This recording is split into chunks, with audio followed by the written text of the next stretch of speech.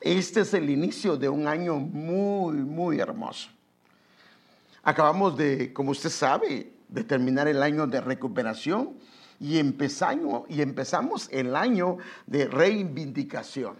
Y esto es hermoso. Fíjese que empezamos esta semana, el domingo empezamos a explicar con respecto a esto. Ya explicamos un poquito qué es el concepto de reivindicación y vamos a seguir hablando sobre el mismo, pero siento en mi corazón hablarle de algo más.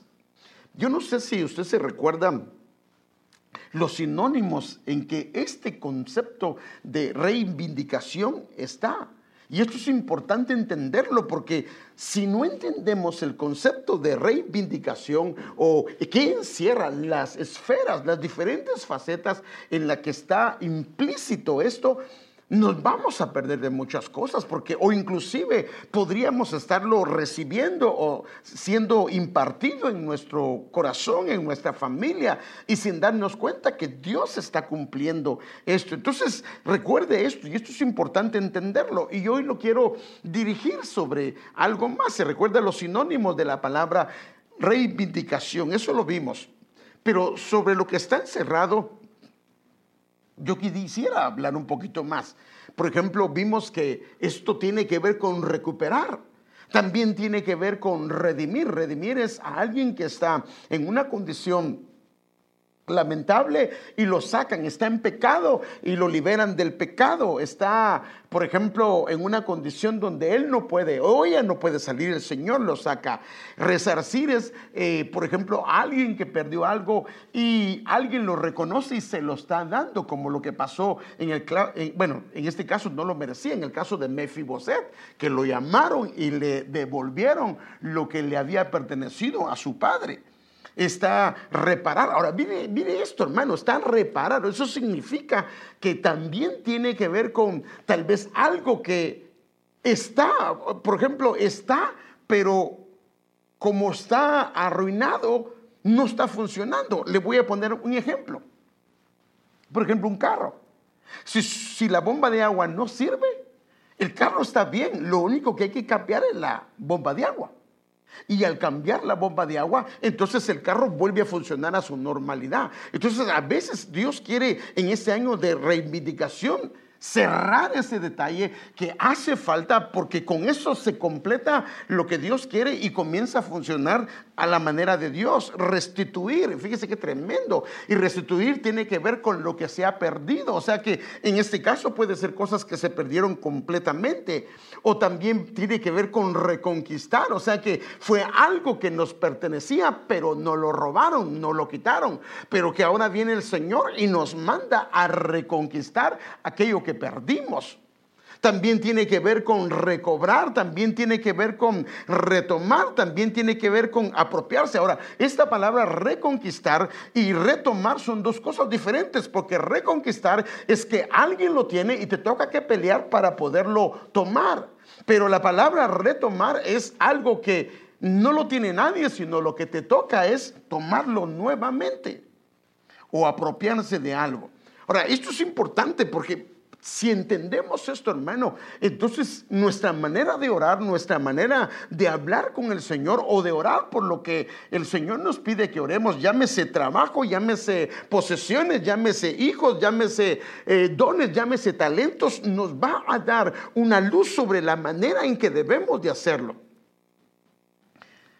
Ahora, para que esto se dé, solo es posible si la mano de Dios está operando en todo.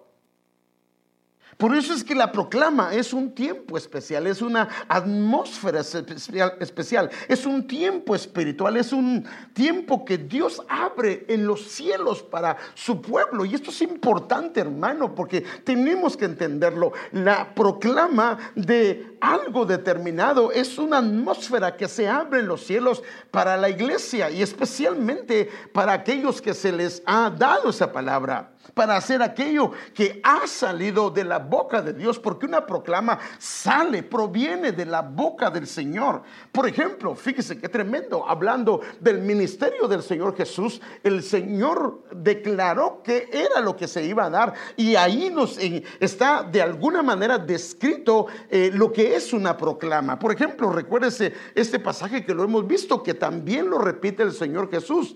Pero yo quiero verlo porque quiero enmarcar, hermano amado, para recordar un poco de lo que es la proclama. Por ejemplo, Isaías capítulo 61, no sé si me pueden traer un té, por favor.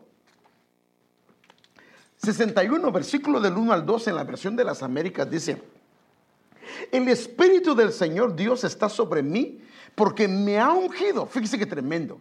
Entonces, para el que trae la proclama, el Señor lo ha ungido. Mire qué tremendo, hermano. Porque me ha ungido el Señor, y comienza a describir los propósitos para traer buenas nuevas a los afligidos. O sea que vemos que la proclama, una de sus características es buenas nuevas, buenas noticias.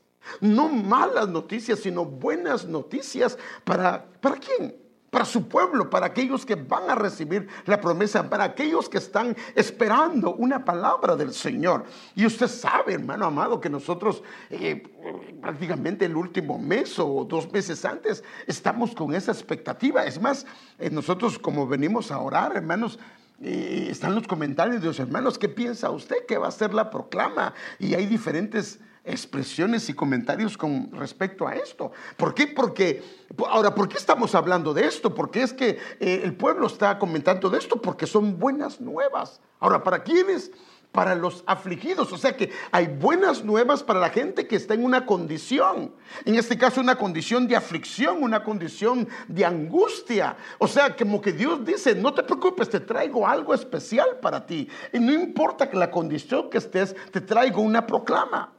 Y dice: me ha enviado para vendar a los quebrantados de corazón. O sea que también viene no solamente para un estado en una condición particular, sino también para ir internamente a hacer un trabajo. En este caso, la proclama es también para vendar el interior, para sanar el interior, para trabajar el interior, para proclamar libertad a los cautivos y liberación a los prisioneros. O sea que podemos ver que también la proclama no solo son buenas nuevas, no solo son para vendar a los quebrantados de corazón, sino también es una palabra que viene con la finalidad de dar libertad. ¿A quién? Al que está cautivo. Liberación ¿a quién? A quien está preso. Ahora, tome en cuenta esto: una proclama, por decirlo de esta manera, es una palabra que ha sido dada en el corazón, en la boca de Dios. Y por eso hay un tema que nosotros dimos, yo recuerdo, que se llama órdenes que se vuelven decretos. O sea que Dios da una palabra y en el ámbito terrenal se hace decretos. El hombre tiene que caminar, se tiene que dar aquella palabra. Los ángeles o las entidades que Dios escoja la tiene que llevar a cabo. Entonces aquí vemos que cuando se proclama también hay libertad. O sea que y obvio que es para alguien que ha estado en una condición de cautivo o un estado de cautividad, y Dios está mandando una palabra para sacarlo de esa condición. También para alguien que ha estado prisionero, porque se recuerda que vimos hace poco que hay una diferencia entre un cautivo y un prisionero. Un prisionero es alguien que está dentro de una cárcel y no puede salir de ahí si alguien no le hable alguien no le hable de afuera. Pero la diferencia del cautivo es que el cautivo sí está caminando afuera, pero él está cautivo, no tiene libertad. O sea que está limitado de su libertad. Y el versículo 2 dice: para proclamar, mire qué tremendo, esa es otra cosa, el año favorable del Señor. El año favorable del Señor y de la venganza de nuestro Dios. Se recuerda que vimos que reivindicación tiene que ver con venganza también. Y por eso es que este pasaje es un pasaje de reivindicación, porque es el día de venganza de nuestro Dios. Es más, mire qué tremendo. Como el Señor, cuando Él llega a una sinagoga, Él agarra el libro y comienza a leerlo, el libro de Isaías. Recuérdese que en el tiempo de Cristo no existía el Nuevo Testamento, no existían los evangelios, sino solo existía el Antiguo Testamento. Entonces él comienza a leer la escritura y cabal lee esa escritura. Pero él llegó hasta esta parte 2 para proclamar el año favorable del Señor, y la parte del día de venganza de nuestro Dios, ya no lo dijo. Lo terminó de leer, se sentó y todo el mundo se le quedó viendo. Y él les dice: hoy se ha cumplido esa escritura. Ahora, ¿por qué él no dijo el día de venganza de nuestro Dios? ¿Por qué no lo dijo? ¿Por qué no dijo lo que seguía? Porque esta es la segunda parte. Esta es la parte, por eso es que en la primera él vino como un cordero, como alguien que no abrió su boca, por eso es que lo abofetearon, por eso es que hicieron cuanto quisieron con él. Pero en la segunda vez, él viene con vara de hierro. Él ya no viene como una oveja, como un cordero que no habla. No. Viene, hermano amado, para establecer el reino. Y al que se lo ponga va a morir, a tal grado que con el resplandor de su gloria el enemigo va a perecer. Entonces, vemos entonces, ahora aquí podemos sacar muchas cosas. Vemos entonces que una reivindicación podría tener fases. Porque en este caso es una reivindicación, pero la primera parte se cumplió con Cristo y la segunda parte hubo una pausa y luego Dios la termina cumpliendo hasta la venida de Cristo. Ahora, esto es importantísimo porque hay veces que Dios ha cumplido promesas y tal vez en nuestra perspectiva quedaron cosas inconclusas, pero no quedó inconcluso, sino quedó una pausa, porque en esa pausa Dios metió a la iglesia gentil dentro del plan de Dios. Ahora, fíjese, esta es la razón del por qué los israelitas no creen que Jesús es el Señor, es el Mesías, porque él no cumplió todo esto. Porque él no cumplió todo esto, porque tenía que meter a la iglesia acá. Entonces aquí vemos, y para consolar a todos los que lloran. Entonces vemos que la proclama tiene que ver con anunciar buenas nuevas, tiene que ver con tiempos de sanidad, tiene que ver con tiempos de liberar, tiene que ver con tiempos de sacar a prisioneros de la cárcel, tiene que ver con tiempos favorables, tiene que ver con tiempos de consuelo. La proclama no es otra cosa, sino es un tiempo determinado por Dios para bendecirnos. Aquí está el asunto. La proclama es un tiempo determinado por Dios para bendecirnos de una manera especial y determinada por Dios en áreas específicas. Por eso es que antes de seguir con la explicación del año de la reivindicación, el Señor me hacía sentir que deberíamos de ver algunas cosas. Porque de alguna manera ya vimos el concepto de la reivindicación, pero aquí le estoy mostrando un versículo que tiene dos fases. Y esto lo tenemos que entender. Entonces déjeme ver el tema que vamos a ver hoy. Padre Santo. Mire, hermano, esto es hermoso. El Señor vigila sobre su palabra para que se cumpla. El Señor vigila sobre su palabra para que se cumpla. Mire,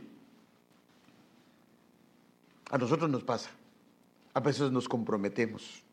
A veces le hicimos una promesa a alguien, o a un hermano, a una hermana, a un esposo, una esposa, o algún familiar, lo que usted quiera.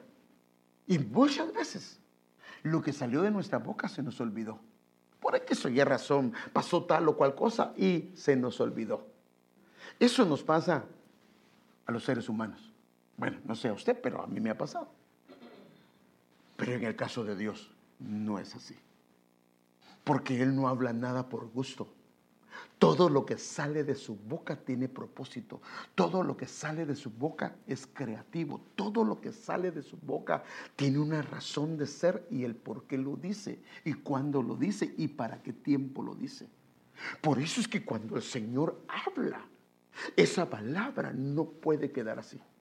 Esa palabra se va a despertar en el tiempo indicado. Y esto es lo que nos abre la mente, porque entonces cuando el Señor habla de reivindicación, fíjese, lo tremendo de esto es que habla Porque hay promesas que Dios da y no da sus fechas. Por ejemplo, el Señor no dice en qué tiempo lo va a hacer. Por ejemplo, el Señor le dijo a Abraham que el Señor le iba a dar un hijo. ¿Sí o no? La promesa estaba ahí. Pero nunca le dijo al otro año. Y hubo un tiempo que sí vino que le dijo al otro año, por este tiempo Sara tendrá un hijo, pero para eso pasaron 24 años, pero él le dio una promesa, pero nunca le estipuló el tiempo de esa promesa. Ya cuando se iba a cumplir, él vino y le dijo el próximo año. Entonces, esto es importante porque entonces hay promesas que Dios no nos dijo, pero no nos dijo el tiempo. No nos dijo el día, no nos dijo nada de eso. Pero con una proclama, eso es diferente. Porque con una proclama hay un tiempo específico, por eso se llama, y por eso no solo decimos la proclama, sino decimos el año de, ¿sí o no? El año de, significando que Dios está designando o determinando o enmarcando, por decirlo de esta manera, el próximo año en una atmósfera específica de parte de Dios. Y esto es importante entenderlo, porque si lo entendemos, hermano amado, tenemos que arrebatar las cosas que el Señor dice para eso. Por eso es que el año pasado el Señor le agradezco porque casi, hermano, casi todo el año estuvimos hablando sobre la recuperación. Me dio la gracia, y a los hermanos que compartieron, de hablar de lo mismo. Y yo espero que el Señor me dé su gracia para poder hablar sobre esto este año también. Ahora, ¿por qué hablamos todo el año de la recuperación? Porque todo el año había una atmósfera de recuperación. El asunto es que puede haber una recuperación y Dios tenerlo ahí, pero no lo tomas porque también te está involucrado. Entonces hay cosas que tienes, en este caso, reconquistarlas. Por eso es importante ver qué quiere decir reivindicación. Hay cosas que te toca que reconquistar. Hay cosas que te toca que tomar, porque nadie las tiene, pero tienes que tomarlas. Hay cosas que te tienen que sustituir. Hay cosas que te tienen, hermano amado, que recompensar. Hay cosas que van involucradas, algunas cosas, y si lo entendemos, entonces el Señor nos va a dar luz, porque al entenderlo, entonces de repente el Señor nos va a decir, tómalo o retómalo, y hay que tomarlo. Entonces, ninguna palabra que sale de la boca de Dios queda sin fruto. Ninguna, ni una sola palabra. Por eso el Señor dijo, hermano, no se le olvide, que ni una tilde. Fíjese qué tremendo, hermano. Mire el detalle. Nuestras palabras, tal vez hay muchas que, perdón por lo que voy a decir, tal vez hasta en el olvido quedaron y hasta se nos olvidaron. Pero el Señor dijo, ni una tilde ni una jota dejará de cumplirse. En otras palabras, hasta las tildes que salieron de la boca de Dios, perdóname por decirlo de esta manera, tendrá su cumplimiento. No queda sin fruto. Entonces, toda palabra que sale de su boca hará aquello para lo cual Él ha enviado. Yo quiero traer, antes de hablar sobre que el Señor vigila sobre su palabra, me gustaría ver el poder de lo que dice, hermano, porque la palabra de Dios, acuérdense que por la palabra de Dios fueron hechos los cielos y la tierra. Mire, o sea que la palabra de Dios no solo tiene el propósito de hacer algo, sino es una palabra creativa, es una palabra que está, hermano amado, viva, porque es la palabra de Dios. Imagínense, ni siquiera una palabra, sino solo el soplo. ¡Hala, qué tremendo! Solo el soplo de Dios. No una palabra, el soplo, hizo que aquel bulto de barro recibiera vida. Solo el soplo. Ahora imagínense el soplo. La palabra tiene más, por decirlo así, porque va concreta, va específica. Entonces, si el soplo era viviente y hizo que aquella tierra que no tenía vida recibió vida, no digamos una palabra que sale de la boca del Señor. Entonces, recordemos este versículo. Mire, Isaías 46:11 lo dice de esta manera en la versión internacional, hablando de lo que Él va a hacer. Me quiero enfocar en la última parte. Del oriente llamó al ave de rapiña, de tierra distante al hombre que cumplirá mi propósito. Ahora, antes de seguir con esto, hay cosas que Dios dice que de verdad se ven imposibles, porque lo que Dios dice se va a hacer porque se va a hacer. El problema de nosotros, y aquí es donde tiene que cambiar nuestra perspectiva, Es que nosotros no tenemos problema. Por ejemplo, no tenemos problema de que algo vaya a suceder si vemos por dónde puede venir. No sé si me voy a entender. Por ejemplo, si yo digo, si me dicen a mí, te van a dar una casa este año, y yo veo que tengo un buen trabajo, yo veo que mis papás tienen plata para que me podrían ayudar para darme el down payment, yo veo que mi crédito está bien, entonces, ¿cómo asimilo esa promesa? Digo, sí, yo sé y la creo, pero ¿qué si mi crédito está patas arriba? ¿Qué si ni trabajo tengo? ¿Qué si mis papás más bien necesitan que les ayude? Ellos no me van a ayudar. Y ahí está el problema de nosotros. Entonces estamos evaluando la promesa o el cumplimiento de lo que se nos dijo en base a lo que vemos. Pero ahí está el problema. Ahí está el problema. Porque no es así. No es en base a lo que ves, sino en base a quien lo dijo. El que lo dijo, como su palabra es creadora. Tal vez estabas mal económicamente, pero como él lo dijo, ¿qué va a hacer? Eso le corresponde a él lo va a hacer. Y aquí está el asunto, que logremos captar esto no en base a lo que ven nuestros ojos, sino en base a lo que él dijo. Lo que él dijo, lo dijo y lo va a hacer. ¿Cómo lo va a hacer? Esa es la parte que tienes que dejársela a él. El problema es que, bueno, ¿y cómo la va a hacer si no se miran? Pues, de eso se trata. De eso se trata. Por ejemplo, le dijo el Señor, mire, aquí está el asunto, porque cuando hay una proclama, entonces comienzan a haber diferentes recipientes con diferentes pensares. Por ejemplo, en una ocasión el pueblo de Israel llevaba mucho tiempo que estaba sitiado. La palabra sitiar es como, déjenme darle un ejemplo. Bueno, es como esto. Haga de cuenta que este púlpito, ¿cómo se llama esto? Como púlpito, es la ciudad de Jerusalén. Entonces vino el enemigo y le puso alrededor un sitio. Sitio es que le puso ejército. No podían salir, no podían entrar. Y al inhabilitarlos con eso, entonces lo que pasó fue que ellos se quedaron sin recursos para comer y comenzaron a acabarse los alimentos. Y llegó el tiempo que, por ejemplo, ahorita, ¿cuánto vale una libra de frijol? Haga de cuenta $3, porque por decirlo de esa manera, es algo normal. Pero que valiera una libra de frijol $500, ahorita se está loco. Sí, pero cuando la gente se está muriendo, agarra los dinero y comienza a comprar. Entonces, lo que pasó fue que todo este sitio vino a escasear la comida y la gente estaba dando sus posesiones por todo eso. Y entonces vino el Señor y mandó a decir, no se preocupen.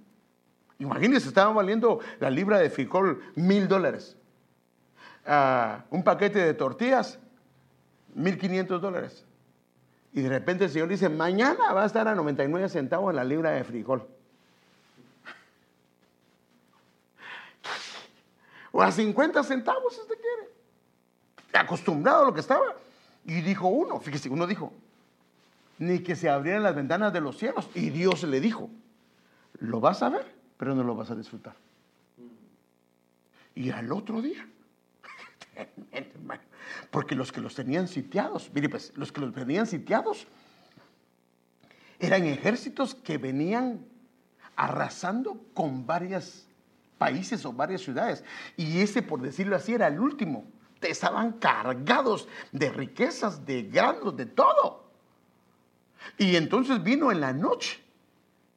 Dice que estos ejércitos que tenían sitiado Jerusalén oyeron carros, pero carros. Y eran los carros del Señor, que el Señor dijo, pónganle volumen a los carros del Señor. Imagínense, si ahorita ponen una submovie usted con sonido de teatro y a veces la esposa le está diciendo, bájale volumen porque se oye aquello, la esposa, hasta los vecinos, porque se oye aquello bien bonito, cómo se oyen los carros y todo eso. Entonces imagínense, ahí le pusieron a los ángeles, a los caballos, a los carros de los ángeles le pusieron sonido y aquello se oía con un sistema de teatro, pero Pero imagínense, aquellos se espantaron todos los que estaban y salieron corriendo, pero corriendo salieron a tal grado que todo lo que habían recogido lo dejaron ahí y no agarraron nada, ni siquiera nada. Porque como cuando, eso es cuando hay un terremoto. ¿Qué pasa con un terremoto? Va y dice, bueno, va a haber un terremoto, entonces, por favor, sácame la billetera, sácame un poquito de agua por cualquier... Ahí la gente sale como puede. Pues así salieron, pero imagine peor porque había un espanto en ellos, el temor de Dios vino sobre ellos. Entonces, eso fue en la noche. Un día antes se había hablado, el hombre dudó y en la noche pasó, en la madrugada pasó eso. Pero habían 4 leprosos. No los dejaban entrar a la ciudad y si iban con los enemigos de Israel, los iban a matar. Entonces dijeron, ¿qué es mejor? Pues lo peor que puede pasar es que nos maten o que tengan misericordia y nos den las obras. Y se fueron. Y cuando llegan al campamento de los enemigos del Señor, no había nadie. Dijo, será una trampa. Y comenzaron ellos, se metieron en una tienda, hermano, y comenzaron a comer los 4. Hasta estaban erutando. Bueno, ese le eché salsa a los tacos. Pero estaban bien llenos. Se fueron a otra tienda y a comer. Y comenzaron a guardar joyas y todo. Comenzaron a guardar, hermano. Pero uno de ellos dijo, no está bien lo que estamos haciendo. Allá se están muriendo porque, mira, a tal grado había llegado el hambre que la gente se estaba comiendo a los hijos. No está bien que hagamos eso. Vayamos y anunciemos porque aquí hay, pero barbaridad de comida. Y eso es pecado. Entonces fueron a anunciarlo a las puertas. Y le dijeron, ya no hay nadie, dejaron todo lo dejaron, ahí hay comida. Pero con hambre. Algunos dijeron que es una trampa, pero con hambre. Salieron, pero como pudieron, hermano. Porque ya de todas maneras iban a morir. Y el príncipe que había dicho solo que Dios abriera las puertas, se puso, no salgan. Lo atropellaron. Quedó atropellado. ¿Y qué pasó? La libra de frijol, por decirlo así, que valía $1,500, $2,000, terminó siendo a 50 centavos, 99 centavos. Entonces, el problema es que nosotros cuando oímos, lo vemos de acuerdo a lo que ven nuestros ojos. Y ese es nuestro problema. Porque entonces estamos confiando en lo que se puede dar en el medio natural. Pero no, el asunto no es eso. El asunto es que el que lo dijo es creador. Y si Él lo dijo, aunque no exista, Él lo hará.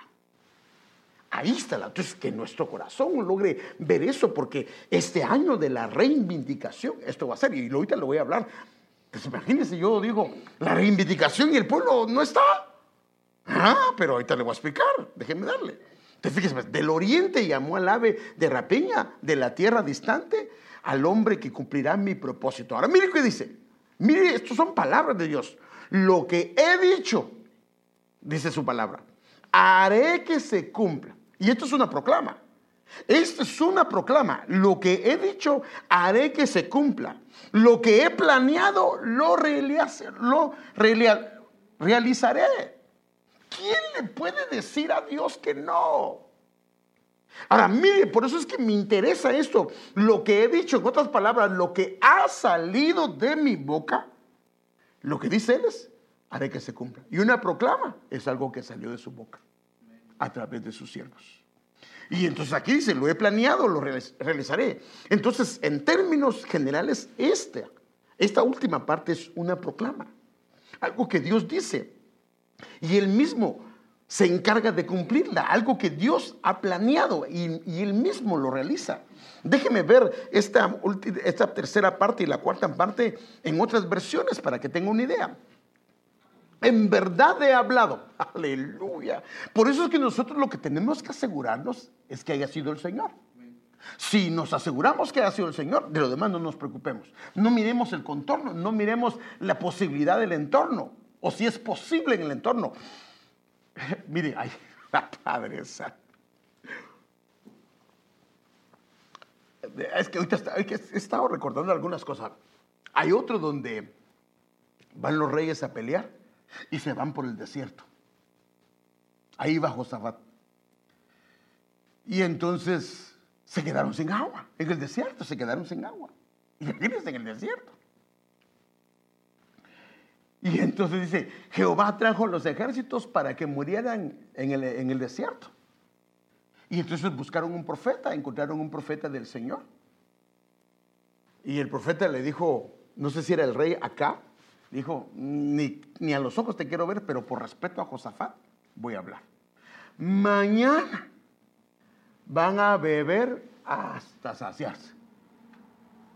Desierto, desierto, no hay nada. Pero como Dios habló, al otro día de la tierra comenzó a salir agua, agua, agua. Y mire qué tremendo. ¿Y qué si los enemigos comenzaron a ver el agua que estaba sobre la tierra? Pero como el desierto es como una especie de rojo, entonces ellos miraban como que, se miraba como que era sangre. Y entonces dijeron, vamos, vamos, porque esos se están peleando entre ellos, ahí hay la sangre. Y fueron, y cuando llegaron era agua. Ahí los agarraron nosotros, porque ellos estaban en una ciudad amurallada. Entonces ahí fueron nosotros y los mataron. Les dio agua. Y por ese milagro, se los trajo el enemigo ahí mismo. Y cuando aquellos se dieron cuenta que no era sangre, ahí mismo los mataron. Ahora, no es por los ojos, es por lo que él ha dicho, por lo que ha salido de su boca. Entonces, en verdad, dice la NBLA, en verdad he hablado y ciertamente, aleluya, ciertamente haré que suceda. Lo he planeado, aleluya, así lo haré. Mire esta versión. He dicho que lo haría y lo cumpliré. Esta versión, Reina Valera contemporánea. Ya lo he dicho y lo haré venir. Ya lo he pensado y así lo haré. Mire esta versión TLA. Tengo un plan y haré que se cumpla. Juro que así será. Mire esta versión. Lo dije y lo llevaré a cabo. Lo decidí y lo realizaré. ¿Y qué se puede oponer a lo que Dios decide? Yo hablé y yo haré. Yo hablé y yo haré que suceda. Lo he planeado y también lo haré. Hermano, está bien claro. Entonces cuando Dios en una proclama, el apóstol no dio la proclama porque hoy en la noche no, este Señor le dio confirmaciones. A veces él mismo lo ha contado por casi 5 o 6 meses y Dios todavía le confirma a través de los apóstoles por muchas razones. Entonces, hermano, una proclama es algo que viene de la boca del Señor. Y si entendemos eso, pero no viendo en nuestro entorno, porque lo primero que uno dice, viene una proclama, mira el entorno y dice, ¿de dónde? Pero entonces va a pasar como ese príncipe que le estoy hablando, que va a pasar la proclama y no la vamos a disfrutar. Entonces, por eso el profeta Isaías decía que la palabra salida de la boca de Dios es comparada a agua sobre la tierra. O sea que el agua, dice, el agua que cae del cielo siempre tiene un fruto, produce un fruto en la tierra. Y entonces él compara el agua que cae sobre la tierra a el efecto que tiene su palabra cuando sale de su boca. Mire, esto lo hemos leído, pero solo para repasarlo. Padre Santo, gracias al Señor que como hoy sí me dejaron el tiempo a tiempo. Aleluya, tengo tiempo para predicar. Gloria al Señor. ¿Me puede decir amén ahí donde está? Amén. Amén. No lo oigo. ¿Me puede decir amén? Vaya pues. Espero que no se haya dormido, porque algunos se me duermen aquí en la iglesia y Padre Santo no puede ser. Y allá, bueno, no, mejor ni lo critico porque si no ya no va a querer escuchar. Pero bueno, solo ¿quién se durmió? Bueno, pues no se han dormido. Mire qué dice. Isaías 55, aleluya. Porque como descienden de los cielos la lluvia y la nieve, y no vuelven allá, dice, no vuelven allá, sino que riegan la tierra, haciéndola producir. Fíjense, primero la riegan, la hacen producir, la hacen germinar, luego produce semilla al sembrador y pan al que comen. O sea que el agua, mire, lo que está diciendo acá es que el agua produce, fíjese qué tremendo, un ciclo. Porque ¿qué dice? Produce, germina, da semilla y pan al que come. Produce un ciclo que trae un beneficio a alguien. Entonces, el agua del Señor produce ciclos. Produce, hermanos amados, un efecto, pero no de algo, sino produce algo para que se produzca todo un ciclo donde hay un beneficio. En este caso, llega hasta el pan del hombre. En otras palabras, a que en la mesa del pan, de la mesa del hombre no haga falta el pan. Pero ¿de dónde se originó? Se originó del agua. El agua tuvo el efecto de caer en tierra, de producir, de germinar, de dar semilla. Y le da pan al que come. ¿Y por qué le da semilla y pan? Semilla para que siga sembrando y pan para que se mantenga. O sea que lo que hace es que habilita un ciclo, que es un ciclo necesario para la supervivencia de una casa. Entonces lo que hace la palabra de Dios es siempre traer ciclos de supervivencia, ciclos creativos, ciclos que van a producir un beneficio, pero no solo de algo, no solo de caer el agua a la tierra y que la empape, no, va más allá de esto. Y por eso es que la Biblia compara su palabra con esto, porque ahora viene el versículo 11 y dice, así será mi palabra que sale de mi boca. Produce ciclos, o sea, lleva a cabo algo, no solo algo aislado, sino produce ciclos que traen un beneficio para una casa, para la supervivencia de un hogar, para la supervivencia de una familia, para la supervivencia de alguien. Trae un ciclo que le va a traer a él, que no solamente lo habilite para estar vivo, para que disfrute de aquello, sino que él tenga la habilidad de poder seguir sembrando lo mismo. O sea que habilitó, despertó un ciclo y luego viene él y lo puede mantener porque le da semilla. Así será mi palabra que sale de mi boca. O sea que lo compara. No volverá a mi vacía. Imagínese. Hermano, pero es que lo que me dijeron fue muy chiquito. No importa, porque ni una tilde ni una jota. No digamos una proclama. No volverá. Ahora mire pues, si el Señor dice que no volverá, no volverá. No volverá. Simple y sencillamente no volverá. No volverá a mi vacía. Sin haber realizado lo que deseo y logrado el propósito para el cual le envié. Esta parte, sin haber realizado lo que deseo y logrado el propósito para el que le envié, se parece a Isaías 46:11 que le leí. Lo he dicho, haré que se cumpla. Lo he planeado, lo realizaré. Esto lo podemos ver, hermanos, de una manera preciosa. Fíjese, entonces ahora viene aquí algo que el Señor dice. Por eso, el que oiga o lea la visión, o el que oiga y lea la proclama, ¿qué es lo que tiene que hacer? Correr en pos de eso. Déjenme mencionar un versículo. Habacuc 2, del 2 al 3. Y Jehová me respondió y dijo, escribe la visión. Fíjese qué tremendo, hermano. Lo que se nos ha dado. Hasta tenemos la figura, mire. Tenemos la figura. Eso es un recordatorio para nosotros. Y fíjese qué tremendo. Cada vez que, no sé la mayoría de los siervos, pero al menos yo y su servidor, no su servilleta como dijo Cantinflas, sino su servidor, cada predicación que yo le comparto con la ayuda del Señor, casi siempre inicio con la figura del año que se proclamó. ¿Sí o no? Sí lo he hecho. Recordándonos qué es. Entonces, el año de la reivindicación. Entonces, fíjese qué tremendo. Jehová me respondió y dijo, escribe la visión. O sea que se nos ha escrito y se nos deja escrito lo que es la visión. Y declárala en tablas. Entonces, qué tremendo.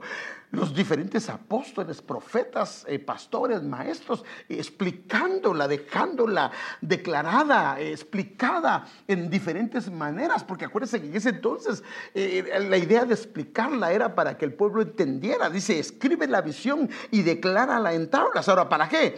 Para que corra el que leyere en ella, para que camine el que lea en ella, el que en ella escuche. Entonces, lo que tenemos que hacer, hermanos, es caminar en base a lo lo que se nos dijo, no en base a lo que miramos, no, en base a lo que se nos dijo. Y estos son hombres de fe, estas son mujeres de fe, que a pesar de que no miran las cosas, sus ojos no los pueden ver, saben que salió de la boca de Dios. Y por eso es importante, hermano, entenderlo, creerlo, no solamente aquí en nuestra mente, sino que lo podamos asimilar en lo profundo de nuestro corazón, que Él lo habló, y si Él lo habló, Él lo va a hacer. Si Él lo habló, Él lo va a realizar, porque ninguna palabra va a regresar vacía, ninguna palabra, si salió de la boca de Dios, se va a cumplir. Y ahora lo que nos corresponde es caminar en base a lo que el Señor nos habló y creerlo, hermano, pero no en base a lo que miramos, sino en base a lo que habló, y creerlo, hermano amado, y vivirlo, hermano amado, y trabajar en eso. Y esto es importante para nosotros. Y dice el versículo 3, aunque la visión tardara aún por un tiempo. Dice que tremendo. Porque a veces el problema es que como no viene, nos desesperamos. Pero aquí dice, aunque la visión, póngale, aunque la proclama tardara aún por un tiempo. Pero ¿cómo se proclama el año de la reivindicación? Y más bien ni gente hay en la iglesia. Sí, pero Él lo prometió, Él lo dijo. Algo está haciendo el Señor. Algo está haciendo el Señor en el hogar, en la vida de cada uno de mis hermanos, porque nunca habíamos tenido un servicio. Es más, en la pandemia, que no estaban cerradas las puertas, había más gente que lo que hay hoy. Pero eso salió de la boca de Dios. ¿Qué va a hacer? Yo no lo sé. ¿Qué está haciendo? No lo sé. Pero que está obrando, porque Dios obra. Mas al fin hablará y no mentirá. Aunque se tardare, espéralo, que sin duda vendrá, no tardará. Mire otras versiones de este pasaje. Porque tiene su fecha la visión. O sea que se proclamó un año de. Dice, porque tiene su fecha la visión, aspira a la meta y no defrauda. Si se atrasa, espérala, pues vendrá ciertamente sin retraso. O sea que lo que salió de su boca se va a hacer. En la NBI dice, pues la visión se realizará en el tiempo señalado. O sea, y como la ventaja es que una promesa puede ser que tarde 25, 30 años y al fin la mires. Pero como aquí hay un tiempo señalado, porque se llama el año de la reivindicación, hay un tiempo y Dios lo va a cumplir. Y Dios lo va a cumplir. Y dice, pues la visión se realizará en el tiempo señalado, marcha hacia su cumplimiento. Y no dejará de cumplirse, aunque parezca tardar. Ahora, mire, dice, aunque parezca tardar, espérala, porque sin falta vendrá. Mire esta otra versión. Aunque por un tiempo la visión tarde en cumplirse, al fin ella hablará y no defraudará. Aunque tarde, espéralo, pues sin duda vendrá y no tardará. Entonces, por eso es que el profeta comparaba, hermano amado, el agua con la palabra. Ahora, la prueba de una proclama, que por decirlo de esta manera, es una promesa. Acuérdense, son buenas nuevas. La prueba de una proclama es lo que se ve a primera vista. Ojo con esto. Dios anuncia algo glorioso y esperamos su cumplimiento. Pero a veces Dios no lo hace así, de primera mano. Porque muchas veces el Señor tiene que preparar a los depositarios de sus promesas. El hermano Alex, en uno de los días que le tocó ministrar las ofrendas, habló de los depositarios de sus promesas. O sea, usted y yo somos depositarios. ¿Qué significa esto? Un depositario es alguien que recibe algo que Dios le va a dar. Entonces, por ejemplo, lo que Dios te ha hablado, te lo dio, eres un depositario de sus promesas y se van a cumplir. Por ejemplo, a Abraham se le llama un depositario de sus promesas. Entonces, ahorita se nos dio una promesa, se nos dio una proclama que es una promesa de que Dios trae un año de reivindicación. Entonces, posiblemente el Señor, ahora fíjese que tremendo, ¿no será que el Señor está trabajando con todos nosotros? Con el hermano desde su perspectiva de Dios, porque el Señor sabe lo que necesita el hermano, lo que necesita la hermana, lo que necesita este joven, lo que necesita esa señorita. ¿No será que el Señor está trabajando el depósito de cada uno? Y fíjese qué tremendo. Y lo empezó al principio del año. ¿Para qué? Para habilitarnos, para prepararnos para lo que el Señor trae. Qué casualidad que el Señor dijo: quiero que estos muchachos, la iglesia esté ahí. Y tremendo, el Señor está preparando. Entonces yo como lo veo es que el Señor está preparando la iglesia. Y a través de esto, porque hermano, si el Señor no quiere que te pegue nada de esto, perdóneme hermano, así te juntes con fulano, con mengano. Es que el hermano cuando habla escupe, aunque te escupa, no importa. No importa.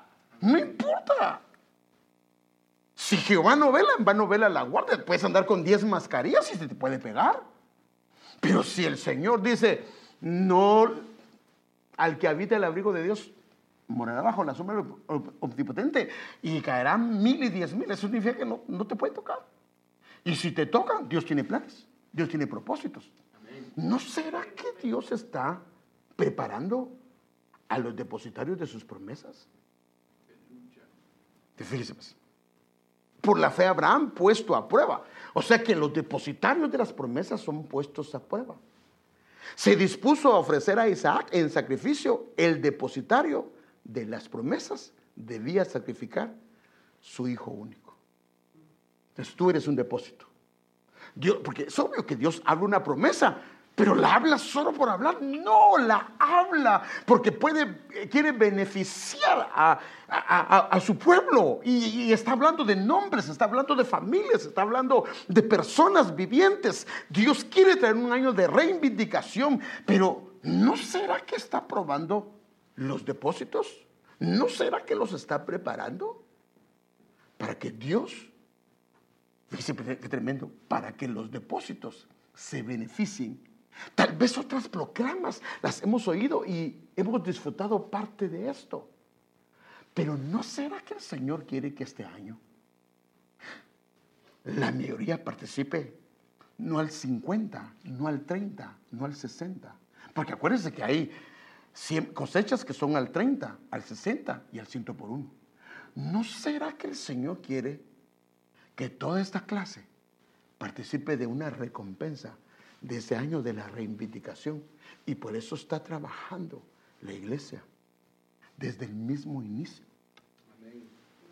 Yo no lo veo como que, hermanos, yo no lo veo como que, ay, el año de la reivindicación y miren, no, yo no lo veo así.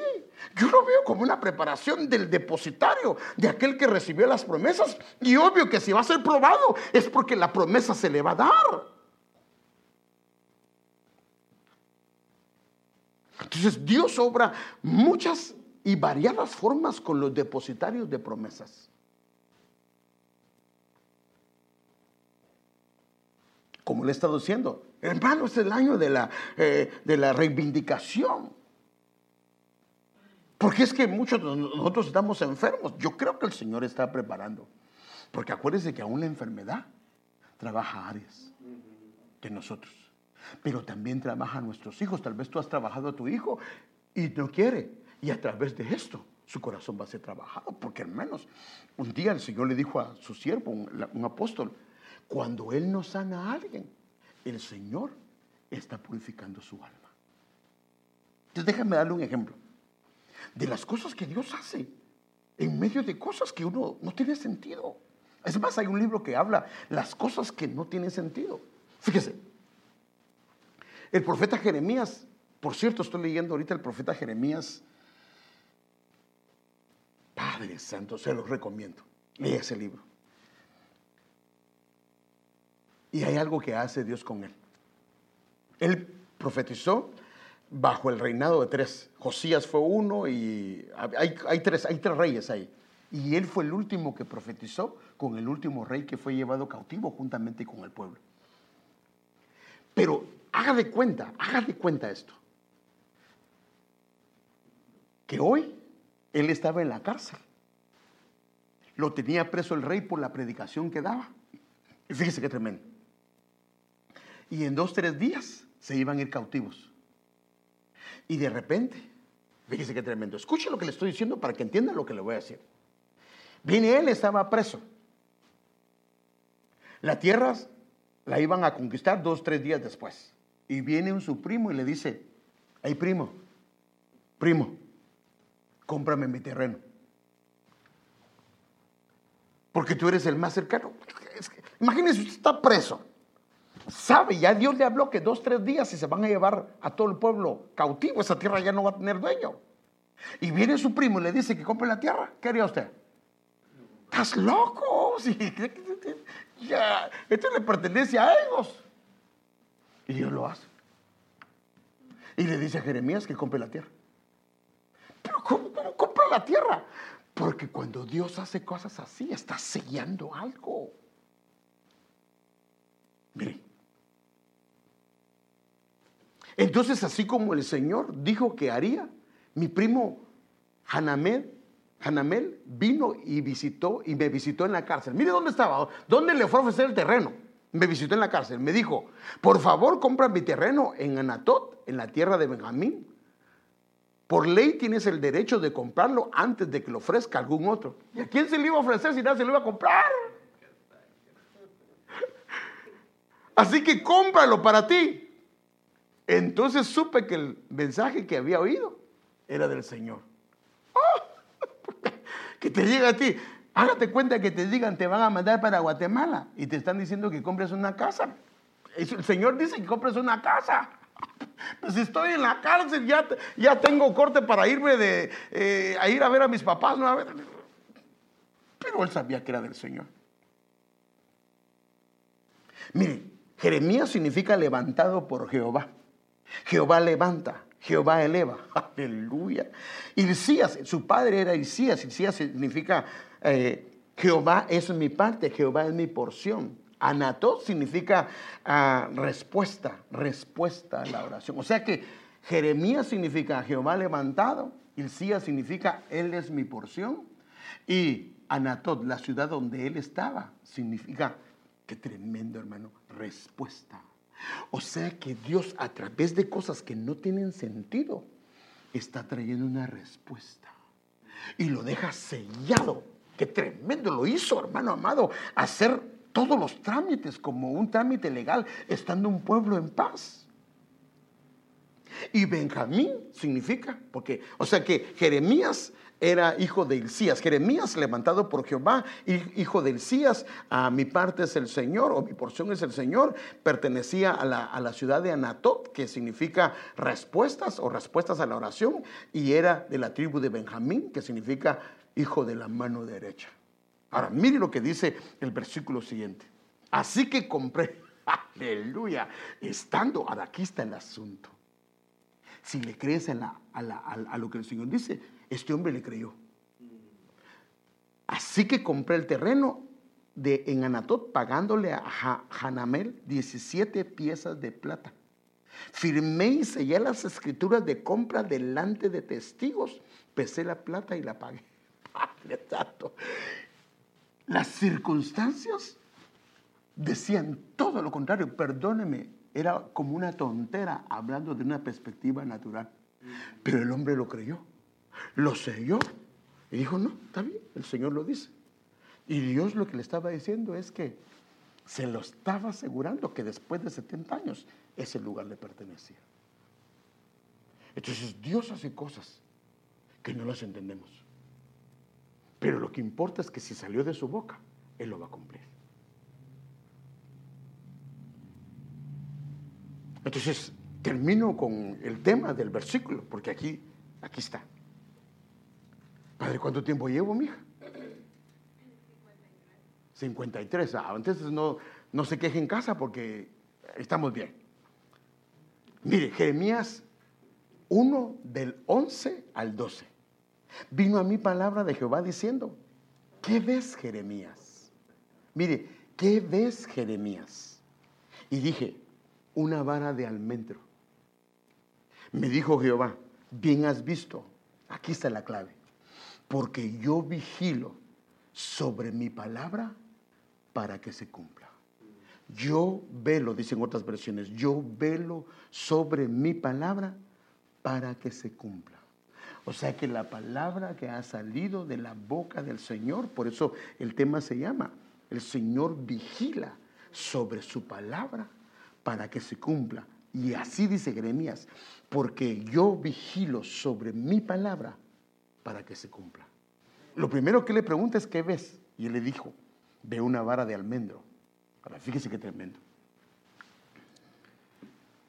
El almendro, la palabra es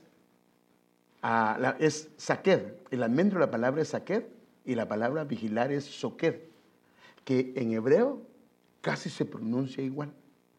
Ahora, esta palabra, almendro, le llaman también la palabra vigilar. ¿Por qué?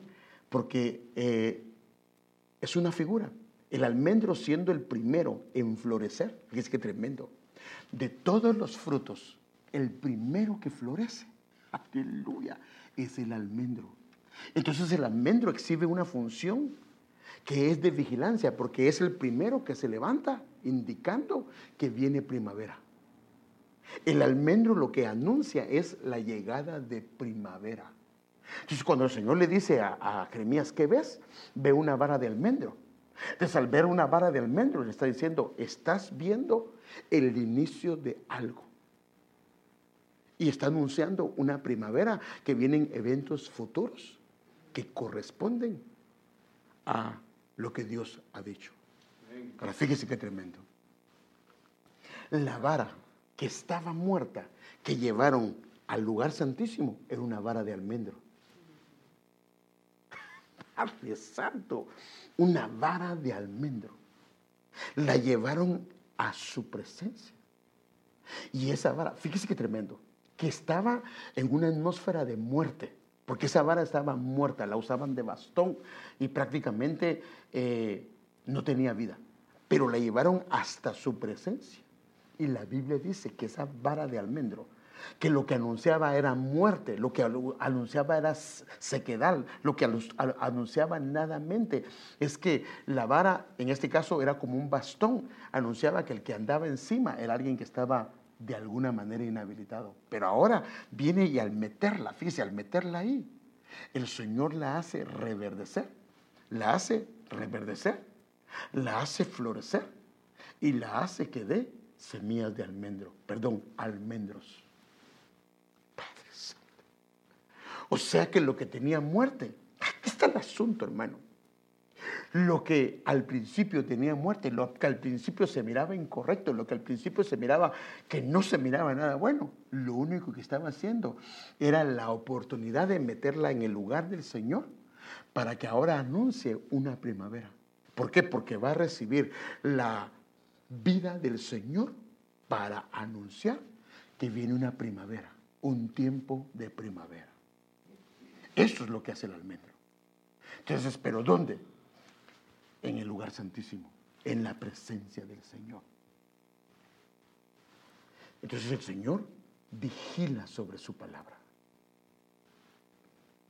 Es que tremendo.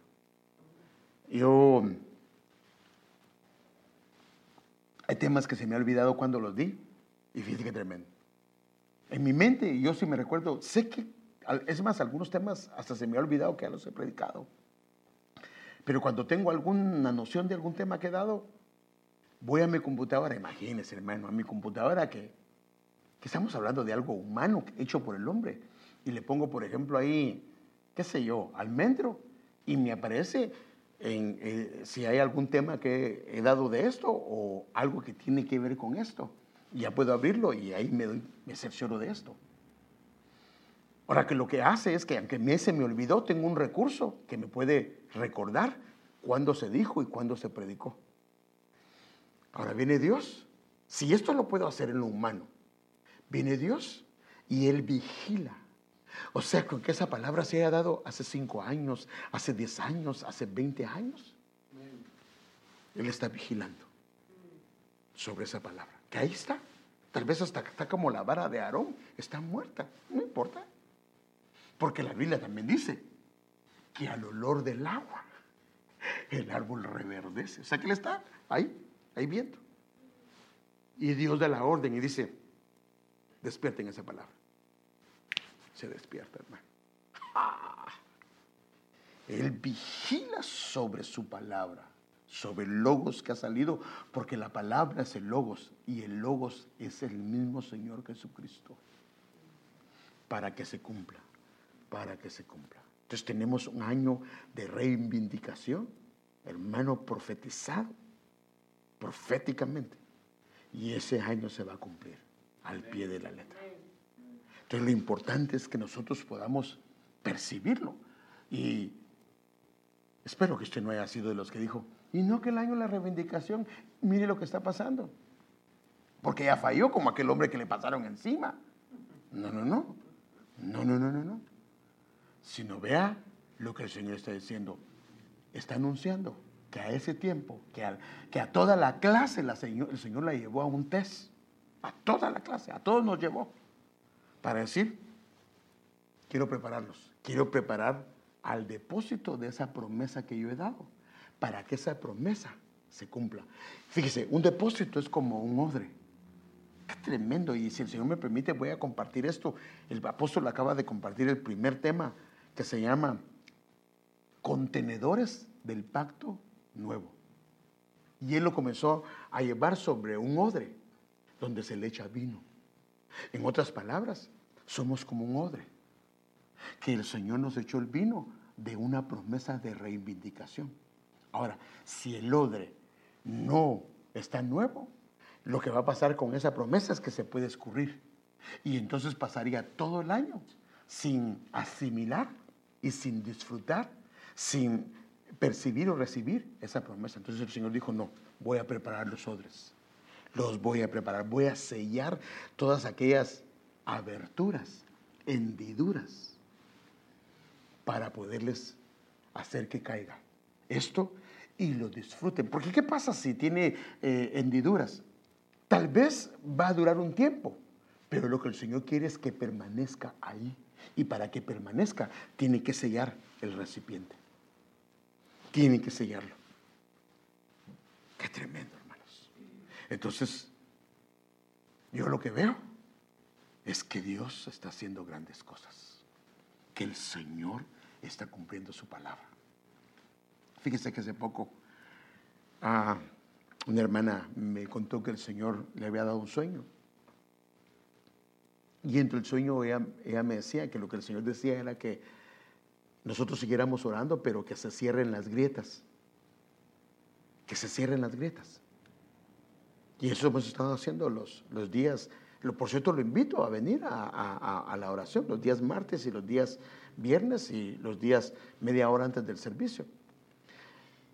Que se cierren las grietas. ¿Por qué?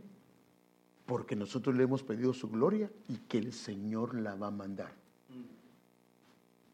Por eso es que está cerrando grietas. ¿No será que el Señor está trabajando las grietas de nuestro corazón?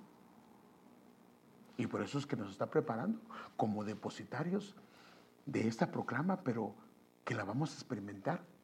Como digo, tal vez hemos experimentado todas las proclamas de una manera, o tal vez algo de ellos hemos experimentado, pero no es culpa de Dios, eso no es culpa de Dios, sino el problema es el depositario. Pero ¿no será que el Señor quiere que esto sea en un porcentaje muy alto, en que se manifieste, en que se lleve a cabo en el interior, en nuestras familias, en nuestras casas? Y por eso, desde el mismo inicio, porque es sorprendente que desde el mismo inicio, hermanos, estamos hablando que es el segundo culto, si es el segundo culto de la iglesia. Y el Señor se llevó casi a toda la iglesia a un examen, a un trabajo especial. Porque de plano, cuando uno está enfermito, a pedirle al Señor que lo ayude, que lo socorra. Entonces yo lo que veo es, Padre está llevando a todo el pueblo a preparar su depósito, porque grandes cosas traes para nosotros. Amén. Así es que yo lo recibo y por eso sentí en mi corazón compartirle esto. Quiero seguir sobre la reivindicación, pero sentí en mi corazón que compartir ese tema, que el Señor vigila sobre su palabra para que se cumpla. Señor, te damos gracias por tu palabra. Señor, estamos tan agradecidos, Señor. Señor, si necesitamos ser preparados, obra, Señor. Obra, Señor, en lo que necesitas hacer. Porque queremos disfrutar de esta proclama en su totalidad. Y sabemos que estás preparando nuestro interior, nuestro exterior, nuestras familias, para que disfrutemos de esta proclama. Para que no sea una proclama que pasó más, sino una proclama que podemos tener testimonios no solamente vividos y hablados, sino testimonios gráficos, testimonios que podemos decir de lo que el Señor ha hecho, y que el día que demos testimonio, que no terminemos de contar el año de reivindicación que tú has hecho en cada uno de nosotros en diferentes áreas, ya sea recuperando, ya sea retomando, ya sea recompensando, ya sea resarciendo, ya sea restituyendo, ya sea reconquistando, de las diferentes maneras que nosotros no se pase, sino que lo podamos percibir, que es parte de esa proclama, de esa atmósfera que Dios ha abierto para esta congregación, para este ministerio y para el pueblo que ha creído lo que el Señor ha dicho a través de su siervo. Señor, queremos lo creemos, pero queremos, Señor, que esto lo asimilemos no solo en nuestra mente, sino en lo profundo de nuestro corazón. En el nombre de Jesús lo pedimos y damos gracias. Bendito.